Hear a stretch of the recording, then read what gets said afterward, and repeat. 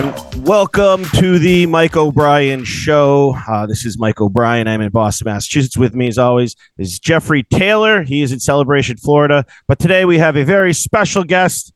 I am a big fan of Mr. Chris Cillizza, formerly of CNN, but more famously for the Tony Kornheiser Show, being a member of the Tony Kornheiser Show. I don't know. I'm kind of the fix guy. To be honest, I'm the fix guy. Way to go old school. Yeah. Way to go old school. That's where I am.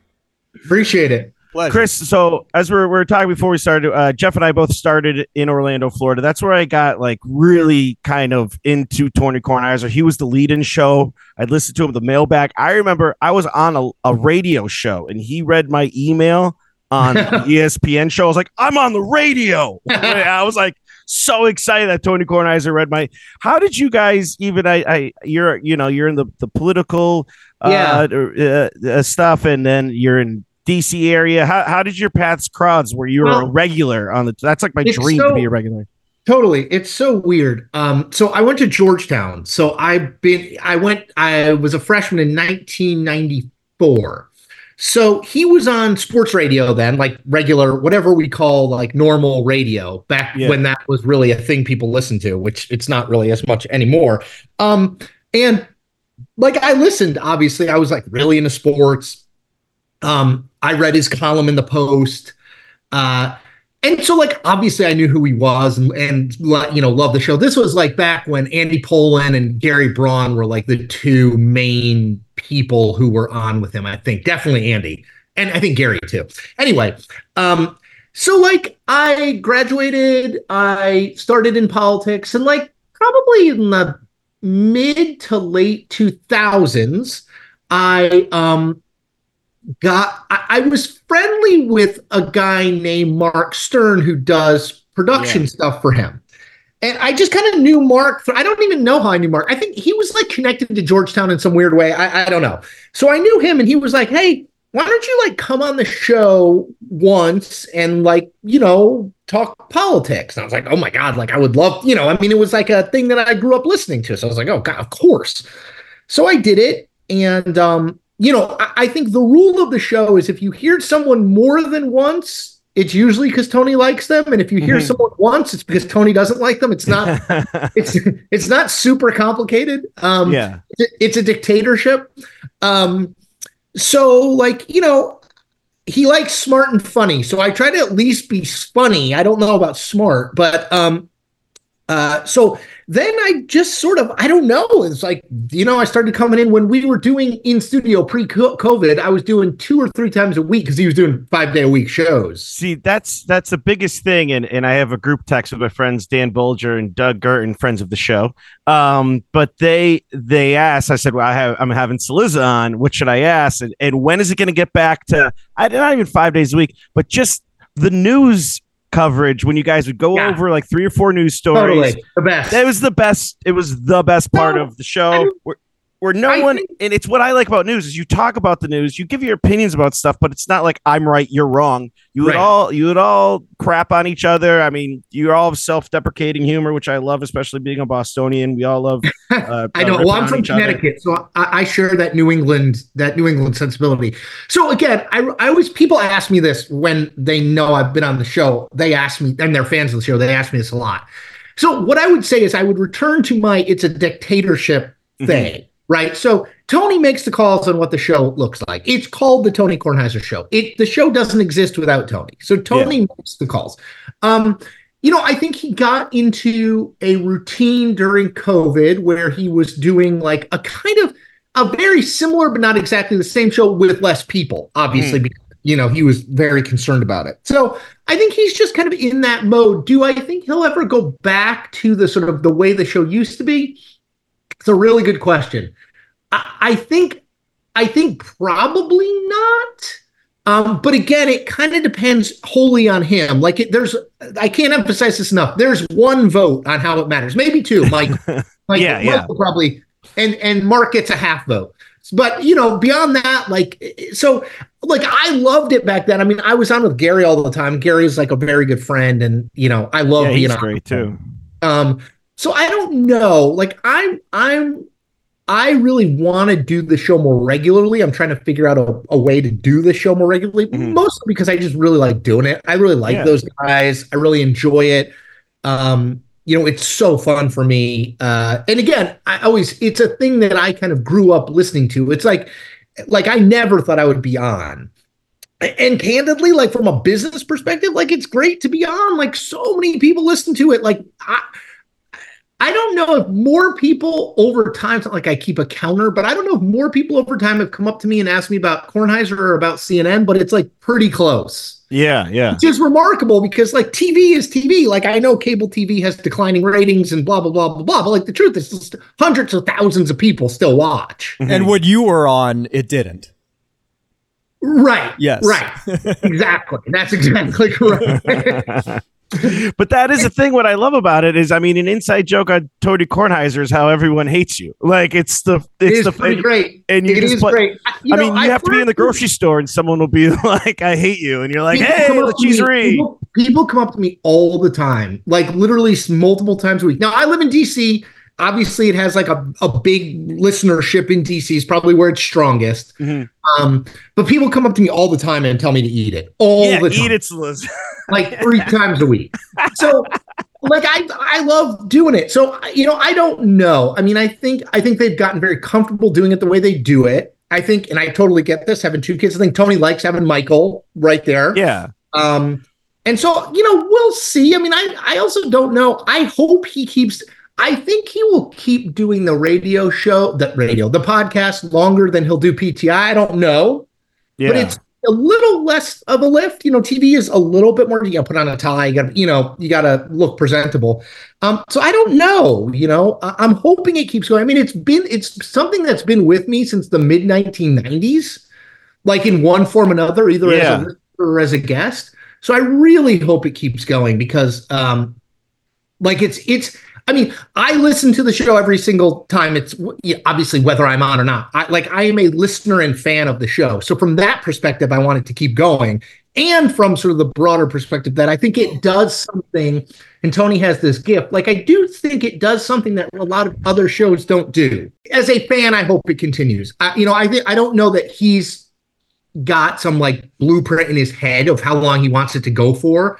But like, it fills a space that a lot of shows don't fill, like it's sports, yes, but it's kind of politics and culture. But it's his life, like that's right. What I love. The best part is him going to Nautica to try to get $4 off his shirt when the man makes millions of dollars a year. Exactly. And just it's amazing, right? I always say that to him. I'm like, do you know how much, just like if you did a breakdown of like how much money you make per hour or per minute. Yeah. Do you know how much money you're wasting by arguing over calling someone on the phone and arguing about like a $3 charge on like a jacket you bought? Like you surcharge for the credit card that he didn't know was there. You probably made 10 times that amount of money while you were on the phone. Like you're valuable.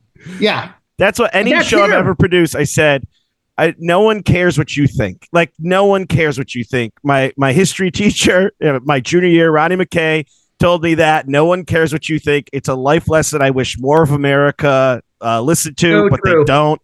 But what we care about is your stupid stories. And that's I try to do. When I did, Jeff said we have to do a show with me because I'm so entertaining.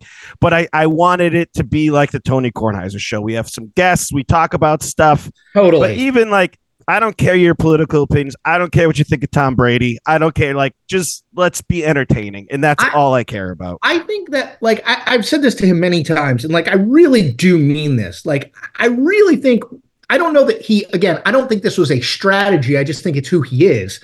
But, like, he was very much ahead of the curve about, like, building a community of people who are loyal, building a community of people who kind of, like, are in on the lingo, all that stuff was like very, like, I remember when he was only on radio and we were talking to him about podcasting, and I was like, you are literally perfect for this because you have a built-in audience who will find you and follow. Like, yes, you're going to lose. I found him. Yeah. Right. You're going to lose a few people probably on the older end who are like, a podcast, what is that? But like for the most part, like you've built this loyal community who comes to things, who sends you things, who interacts with each other. Like he's built this like infrastructure. And again, like, I don't think it was, maybe it was, I mean, I've never asked him, but I don't think it was like some grand strategy of his. I think it's just kind of who he is, but he was very much ahead of the curve of like, you need to build loyalty. I mean, look, I know that now what I'm trying to do in journalism with Substack, like you're trying to build loyalty among a group of people for what you do. He's been doing that for 35 years. And it was all organic. I think anything that's been successful, especially in entertainment, I mean, I'm a wrestling guy, I'm a whatever. Everything that's worked is what's not shoved down your throat, you know, because if it's shoved down your throat, people are like, I don't want that. But what's that over there? Like something looks interesting over there. And Tony Kornheiser was just kind of talking. It was like the way he explains his life. It's like the first reality show before reality show. He was doing it in the 90s. We're talking about going to the grocery store and whatever. And people are like, this is really interesting. It's like, he's going to the grocery store. Like, why do you care about it? It's very much in the like Seinfeld, Larry David kind of 100%. Too. Yeah. You know, like normal stuff. Like, you know, if I said to you like, okay, we're going to do a podcast where the first 20 minutes is about a rich guy going to the Nautica store and fighting over a price, you'd be like, you know, but he makes it good. Like that's his gift. What's the Burger King price where like people will write it and be like $12.73, whatever it is. So when I was in sports radio, being in news and whatever, you acquire numbers, you acquire emails. Sometimes you don't even know how you got this number. I got Tony Kornheiser's phone number, and it was with Terry Bowden, who's on his show a lot because Terry used to do ABC for college football. So he'd be on PTI, you know, once or twice a month or something like that during college football. And I called him up. He immediately says, how did you get this number? And I said, I don't know. I don't even know how I got the number. And he just was like, and who's this for? I said, Terry Bowden. He goes, I'll do the show. Don't ever call this number ever again. And it was like I was like, yeah, you know, it was like when I met Ricky Henderson. And I said, will you sign this? And he looked at the magazine and he said, that's a great picture of Ricky. No. And walked away. I was like, I want that more than I want. You're being you, you know? Totally agree. Oh, I love it. Embody yourself. That. And the fact I've had people, I do stand up and I've had people, they're like, are you really Mike O'Brien from Boston, formerly Revere? And I'm like, that's me. They're like, oh my God. You're totally. That's what I mean. Like, it's a remarkable community that like, and I will say, I didn't even realize it was as big as it is. It really is. Like, I don't even think Tony realizes it. Like, I send him notes sometimes where I'll be in, where was I? I gave a talk in Arkansas for my book. Random. This was like in early September. And like 3 people came up to me after the talk and were like, thank you so, like, I love you on the Kornheiser Show. Like, it's amazing. Yeah. Like, it's really. I didn't even know you were in politics. I honestly didn't know you. I just thought you were just like on the like a friend of his that's entertaining and is on the show. And I never watched CNN. I never watched Fox. I never watched any of that stuff. So I just didn't even know who you were. And I know you from the 20 Guys. I was at a wedding where my lady friend, as I like to call her friends were from BC, and Luke Russert was there. And I was just like, you got to be kidding me. I mean, like, of course. Luke Russert was like trying to get away from me because I was just like peppering him with Tony Kornheiser. Luke Russert does not miss a wedding. That guy doesn't miss a party. We definitely ripped up that open bar that night.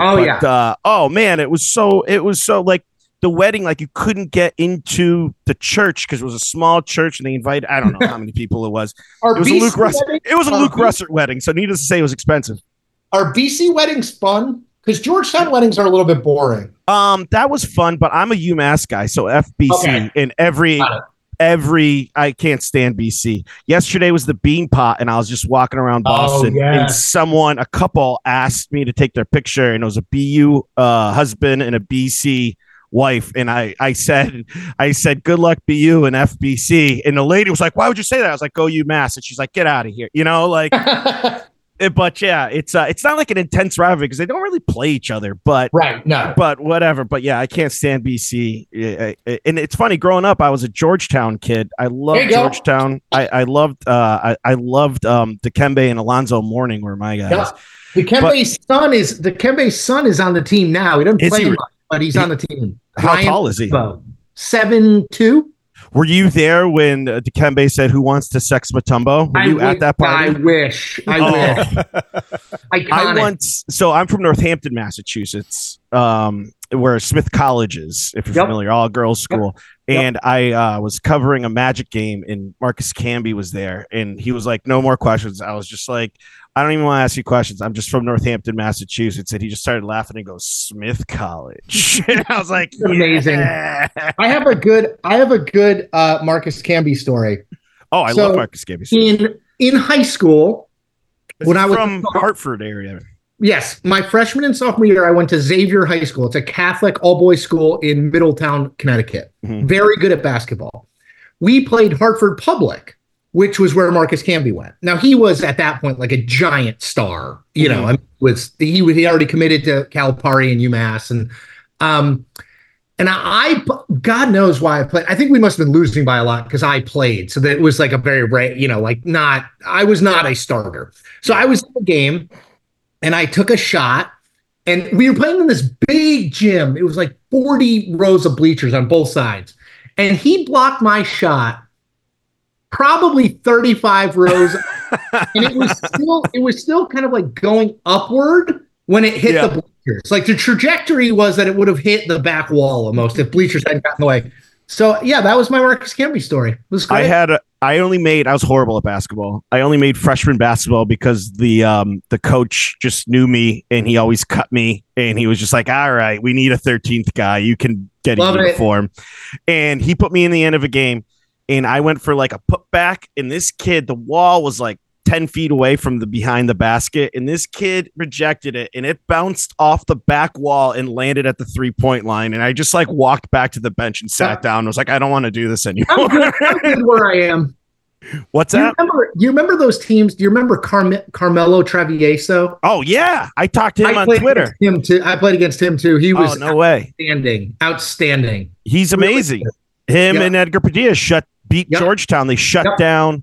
So one of my biggest claims to fame here in Boston is there's a Boston Globe article about me, how I've been the man on the street like 40 times, those articles in the past. Regular Boston guy. Yeah. I just like the subway breaks down. I'm given in Carmelo Travieso during a snowstorm was randomly the man on the street about the snow. And it just said amazing. It just said Carmelo Travieso, concerned driver. I said it should say Carmelo Travieso shut down Allen Iverson in the Elite Eight. Does he still live there? He lives around here. I see him on Twitter. I bumped into him once in a park once. And it's crazy. So during COVID, I lost my job as a tour guide. Right. And you might not remember this, these players, because it was a little after your time at Georgetown, but a guy I worked with at the jail, I got a job as a jail guard because I just needed a job. Wow. And Jonathan DePina, who was a point guard at UMass, was my sergeant. And he's like one of the best basketball players in Boston in the past like 20, 25 years. Amazing. And Monty Mack, who's the second all-time leading scorer, he's my mailman in Boston. I just saw him yesterday, and we talked UMass basketball all the time. There is still stories of people I know who see Adrian Dantley working as a crossing guard in Maryland. No way, really? Yeah.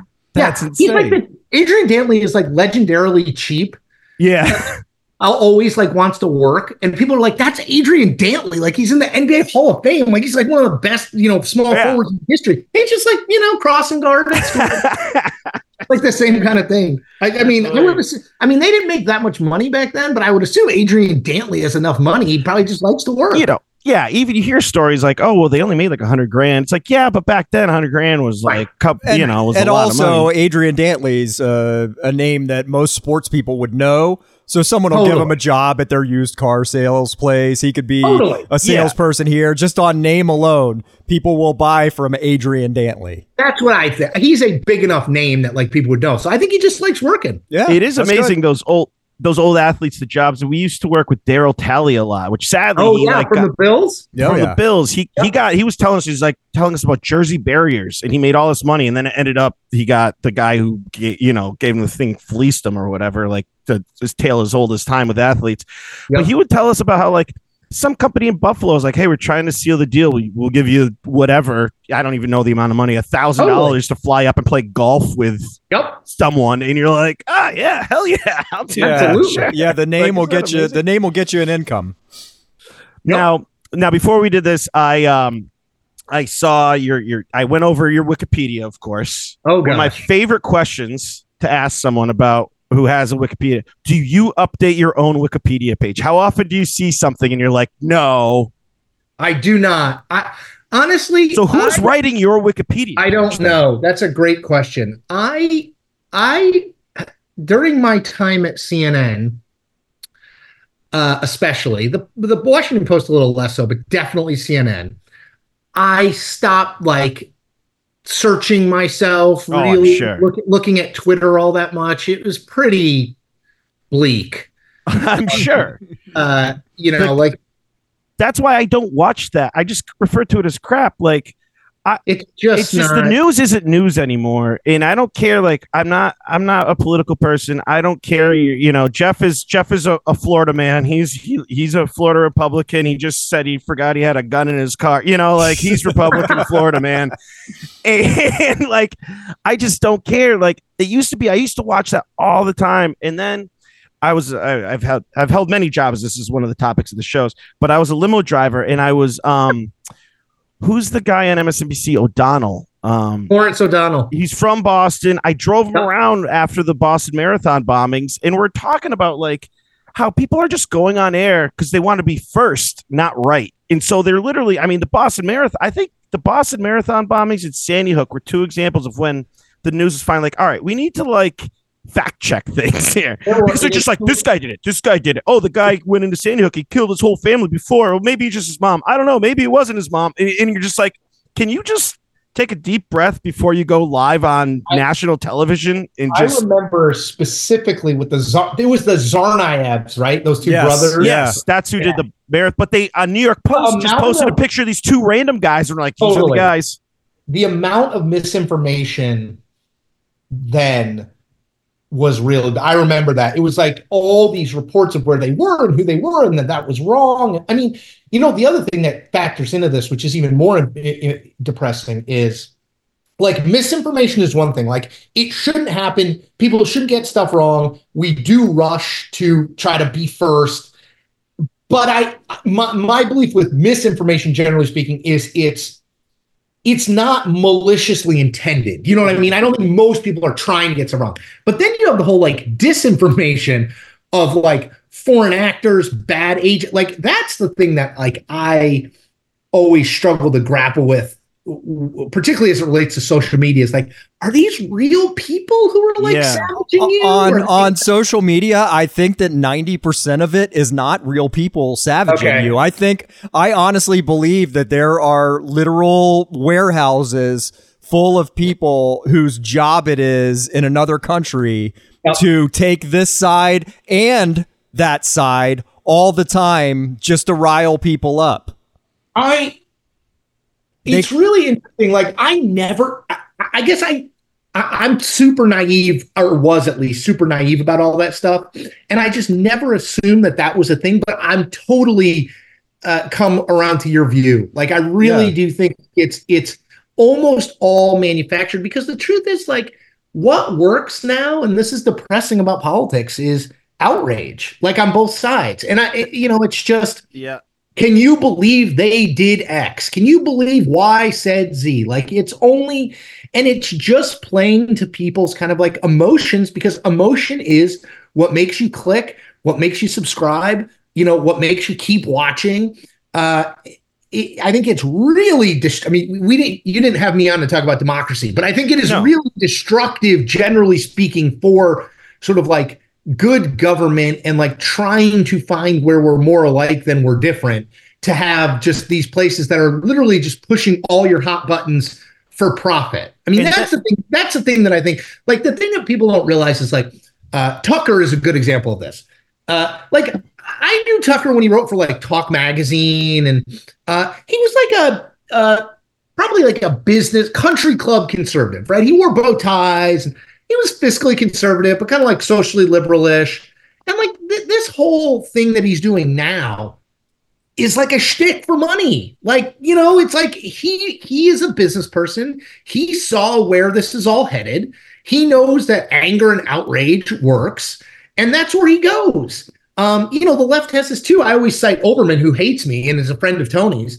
Olbermann has gone way to the left, but I haven't checked, but, let me do the quick search. Like, my guess is he's got 1 million Twitter followers. Yeah.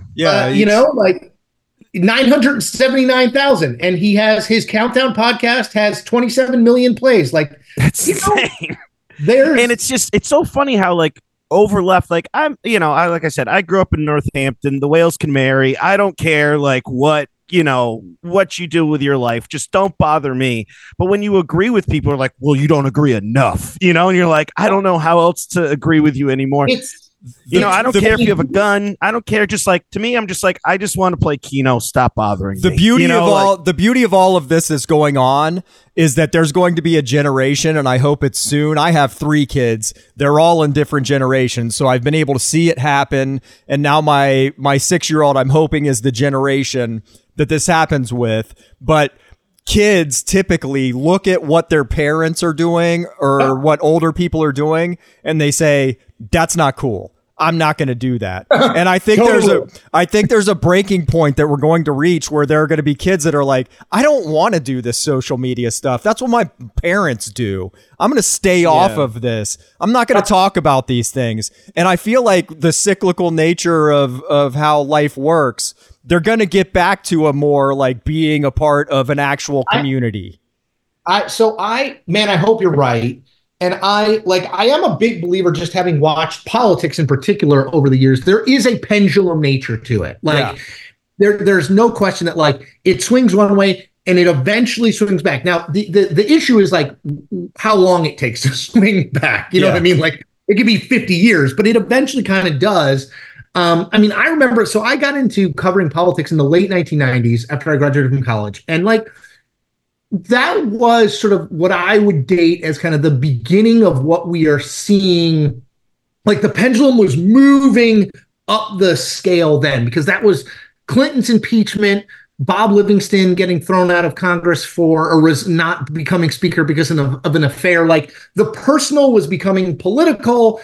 Partisanship was on the rise, and like everything that's kind of happened in the 25 years since then has just sort of like affirmed that. Now, the question is in the next 25 years, does the pendulum keep swinging higher in that direction? It could. Or does it start to, I hope, like you said, start to kind of move back down? Yeah, I'm hoping that kids' rebellion against what their parents believe actually works in our favor for once. Well, the funny... Go ahead.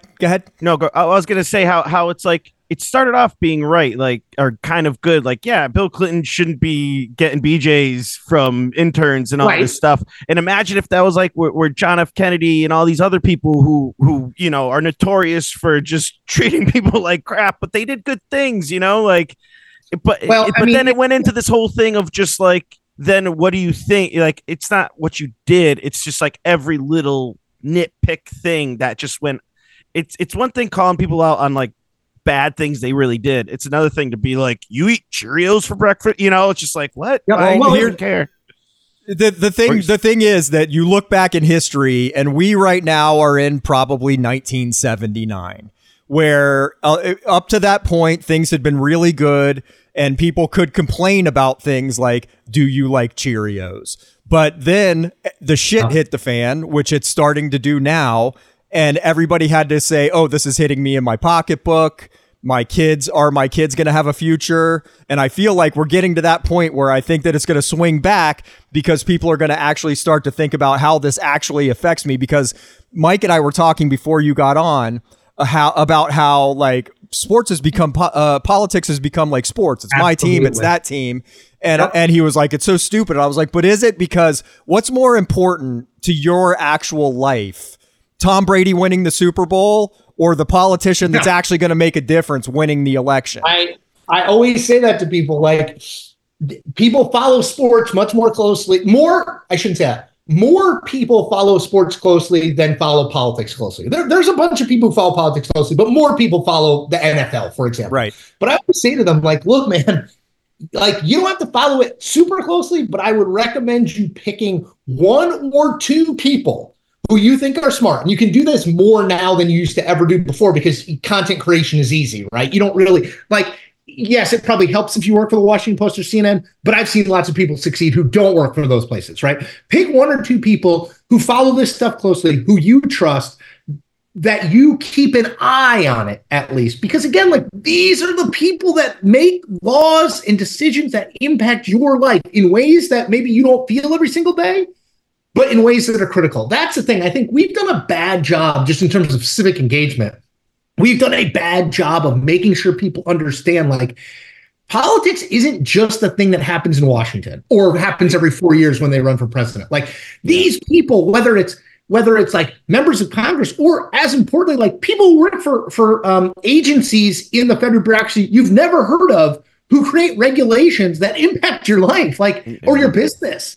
And I think we've done a bad job of making that clear to people because I don't think you have to be like me and follow like, oh, did you see Nancy Mason, South Carolina got a challenge? Like, okay, I get it. Not everybody cares about that. Right. But like broadly speaking, I think it is really important to have some sense of kind of like where things are headed. Now, I get that, like, particularly with Trump, like, I think a lot of people have just tuned out, right? It's like, okay, every day, especially from 2016 to 2020, every day and the media covering him and, a constant.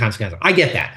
I'm just saying, like, in general, pick a person, pick 3 people, whether it's a TV personality, somebody who writes, somebody who does YouTube videos, somebody who does a podcast, and listen to that. I couldn't agree more.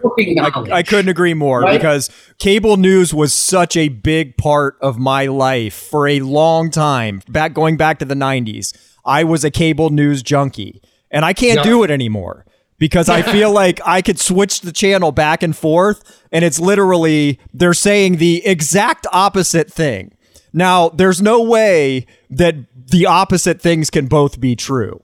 So I've had to find people that are actually just giving me the news from this is the news perspective. I've had to search them out and find them, read them, and just say, okay, now what's my opinion of how this is going down? And the other thing that I think, exactly to that point, just to add one other quick thing.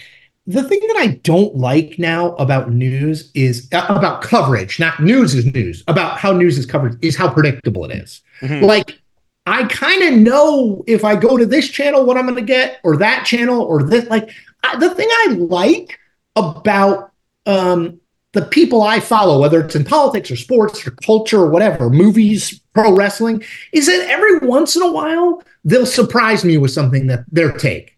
You know what I mean? I'll be like, oh, like I thought that they'd be for this, but they're against it. Or like, I thought they'd be pro Travis Kelce and Taylor Swift, but they're against it in a smart way, right? Not just like, I hate her music, like whatever, like something that's interesting that makes me think. Like the thing that I always, in my own life, like if you talk and write for a living, the thing that is hard is this. The best way to monetize your content is to be predictable when you're in politics, is be either predictably right or predictably left.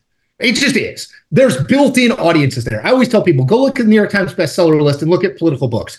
It's all like, Democrats are the worst or Republicans are evil. There's no like, well, both parties do some good stuff and some bad stuff. Yeah. That's the only way we're going to get better is listening to each other and be like, hey, maybe we should combine these ideas. And by the way, you never want either one of them to have all of the control ever. That's what I always tell people. I was like, I have my feelings, but I also understand that I never want my feelings to be the dominant thing. I want the mixture. I want I actually, in my opinion, in politics, the best thing to ever happen is logjam that makes it take a long time for things to actually happen. Done. Yes, I love that. You know that phrase, that cliche, I think of this all the time when I think about like our current political life. The cliche, like reasonable people can disagree. Like, that was always a thing when I was a kid. Like, well, like your neighbor has a view that's different. It doesn't have to be about politics, about anything.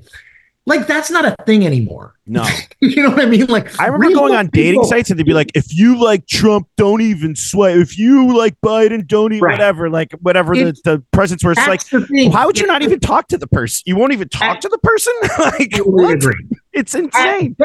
At best, when someone disagrees with you, the belief is they're just misguided. At worst, it's that they're kind of like ill-intended, like they're purposely misunderstanding. And if only they knew the facts, they would agree with you. Like, that's not a great way to get to any kind of future. I'm not even going to say consensus, because I'm not sure that has to be the goal, but like future conversation. Like, I always remind people, this is not a big thing that you think about all the time, but like breaking news, Social Security and Medicare are going bankrupt. We continue to do nothing about it. Yeah. Like, my generation, our generation, certainly our kids' generation, not going to be a thing. Like, we just don't solve any problems because they're hard. And like, if we have a system where we don't solve problems because they're hard, that's a problem. Yeah. My biggest thing being in Boston, we go by the Tip O'Neill building on our tours. And I'll say that's a Tip O'Neill building. His most famous quote is, "All politics is local." And no one cares about local. That's the thing that, to me, I always say it doesn't matter who the president of the United States is. To me, I want to have a beer with you. That's the president of the United States. It's who's your city councilor, I live in Northampton. They redid the sidewalk in front of my dad's house. So now when you back out, it bottoms out because they screwed up or whatever. Yep. But they're going to city council meetings and condemning the wars in Israel. And I'm like, why? Can we condemn the sidewalk in front of my dad's house, please? The city councilman didn't charge Donald Trump with four indictments. You know what I mean? He didn't have anything to do with that. No. Yeah. But it's just like, they're condemning wars and the college loan should be. I'm like, why are you even wasting or the vaccine? The vaccine. Dude, the city councilman had nothing to do with the CDC's vaccine approval policy. My favorite thing in Boston is you get the Emerson and Suffolk are right by the State House, and just like the other day, pro-Palestinian kids, which whatever, I don't care what your views are, but they go to the State House and start yelling at the State House. I'm like, this person has no. You think they're going to call Benjamin Netanyahu and just be like, hey, cut the crap. I got 27 kids out front of my office right now. I know. And like the Massachusetts State House is not going to solve Middle East peace. No, probably. No. It's just like, so you're laying down in front of the State House about abortion and you're like, they agree with you. Massachusetts has abortion. Why are you laying in front of the State House for that? It makes zero sense. I don't get it. Yeah, I don't. You're opening doors to rabbit holes that you don't want me to go down, Mike O'Brien. No, but I'm just saying, like, if you really want to go against abortion, go to Texas. Go to someplace that actually you're literally yelling at people who go, "I agree with everything you're saying. Why are you yelling at us?" That's bizarre. But then one last thing too. We're talking about sports. Jeff and I had a kind of a thing about this. Those political conventions that they act like it's a Duke basketball game where they paint their face, they're going nuts. Can you believe so-and-so said they're going to do this and they're going to do that? I'm like, they're not going to do anything. They're literally lying to you. And just yesterday, it's truck day at the Boston Red Sox. Okay. They have a truck. Wally the Green Monster comes out. You take pictures. The truck leaves. I went down because I was trying to get on TV. They just had a press conference with the CEO of the Red Sox, Sam Kennedy, and they're just tossing them softball questions, whatever, the truck's leaving. And then I'm just there. It's on the sidewalk. I can be there and I'm recording it. And I said, what do you think about the fans thinking that you only care about making money in Fenway Park, a tourist attraction, instead of making a good baseball team? And he just talked for like a minute and a half, said nothing, and then just walked away. Like the press don't ask questions anymore, and they don't hold anyone accountable, and you just give some long-winded answer like I just did, and I didn't say anything, but they think you said everything. The one thing I will say in defense of the media, which I am still sort of marginally a part of, I guess, is even in the late 1990s and the 2000s, like there were only, like, let's say Boston is a good example.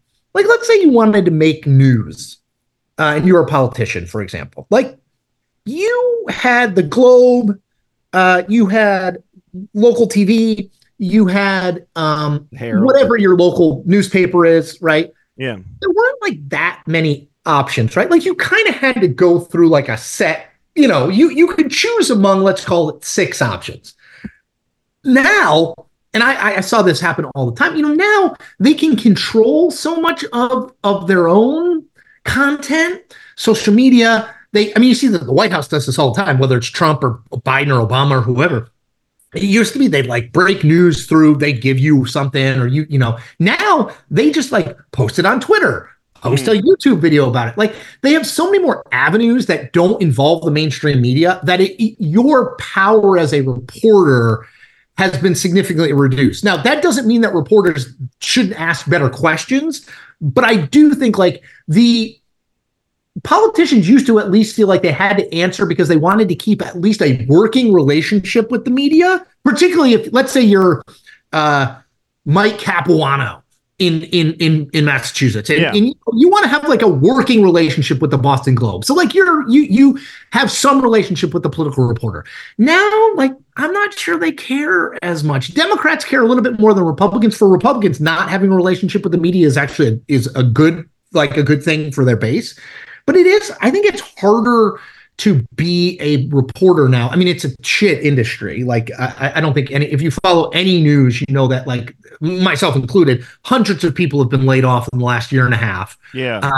It's not a good industry to be in. So it's not, I was teaching a class at Syracuse, which was painful because it was Syracuse, Georgetown fan.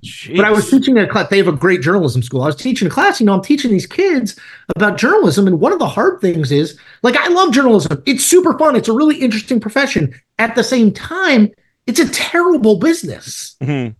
Like, it's hard to recommend. Like, if my kid came to me, I have a 14-year-old and 11-year-old. If my 14-year-old in a year was like, I really want to major in journalism in college, I'd be like, no. Like, major in computer science. I always say business or marketing, and then do what you want to do.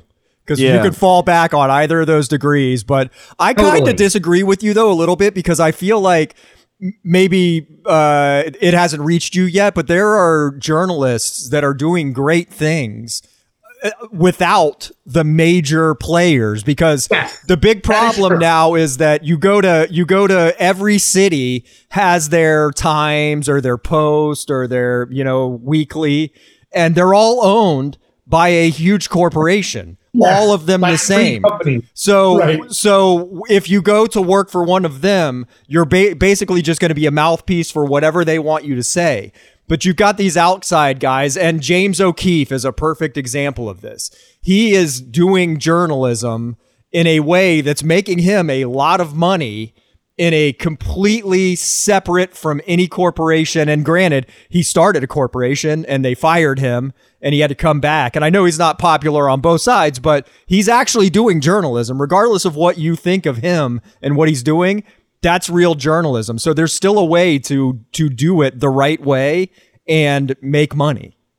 So I've learned just in the last year with Substack, like, it's a very interesting thing. Like, I do think there is a creator economy out there that will pay and support journalism. I think the benefit of that is there's no overhead, right? Journalism is really expensive. You got to pay for healthcare for everybody. You got to pay for trips. You got, as they do reporting and stuff. Like, I think if it's just, I've learned this myself. If it's just you, I think there's a possible model. It's these big ones that are not owned by billionaires, which aren't that many at this point, but those are the ones I struggle with. Although I will say, I've been surprised but gratified by this. The Boston Globe is one of the newspapers that is actually, I believe, turning a profit. One of the media companies. Are they really? It's probably the article they did on me, I think, is about being on the news. Had a 2-page article.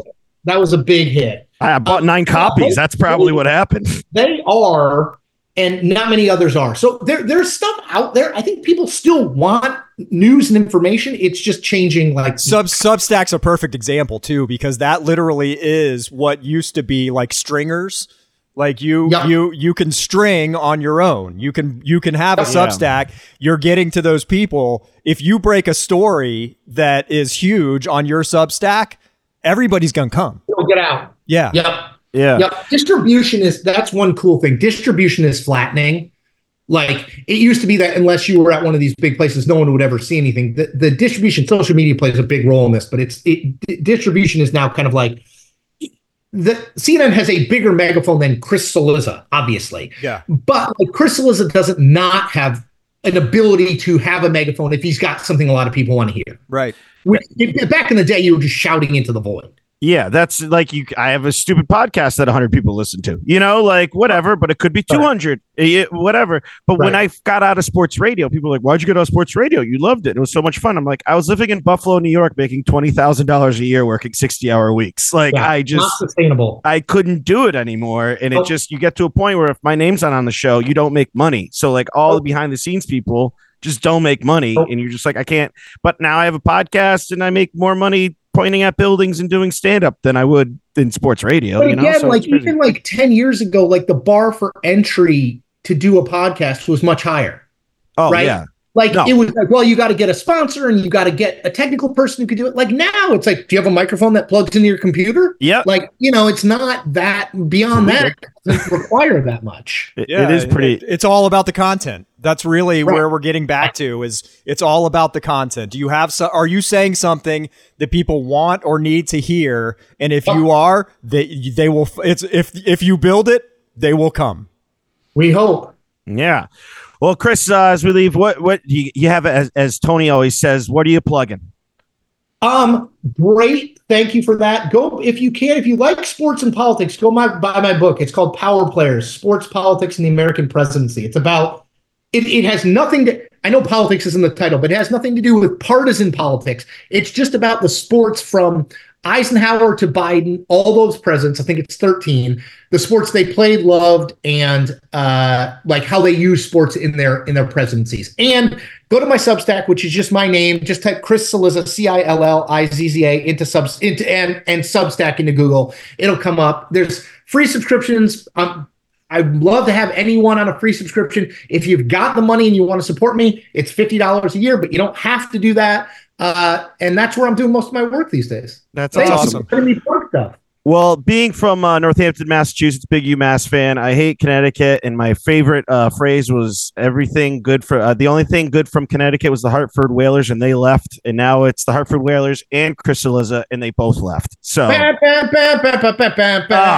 that affect you? I'm 43, you're 47. Were you a Whalers fan growing up? Totally. Mike Liu, Kevin Dineen, Ron Francis. Oh man, we only had.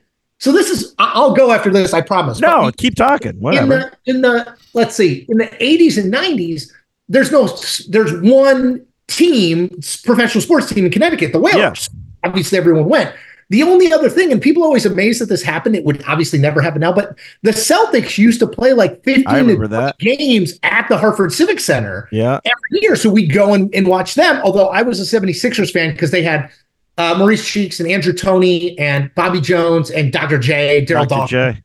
My best friend's dad played with Dr. J at UMass, and my buddy Tommy Ellerbrook was a ball boy once for a Nets game. So cool. It was amazing. But yeah, that was the only show in town. We went to the Hartford Civic Center, and like there was a mall there, and we'd like go and look around at the mall and then go to the game. You would wait in line outside of a Foot Locker to get into the Whalers game. It was the most absurd setup ever. And I understand why they left, because that arena. It's like the most 1980s thing of all time. We're going to put a stadium in a mall. Yeah.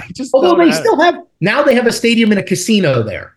That is true. In Mohegan. Connecticut Sun. In Mohegan, yeah. But when I was a kid, Eastern Connecticut was like, I grew up in Eastern Connecticut, and further east than me, literally no one went to, and that's where the casinos are now. So everyone goes there. Everyone goes there. What is your number one rest food stop in the state of Connecticut? Because unlike Massachusetts, the Mass Pike has the worst. It's just McDonald's every stop. But at Connecticut, you stop at the Milford rest stop. You got some options. What is your go-to if you ever drive back home? That's a good question.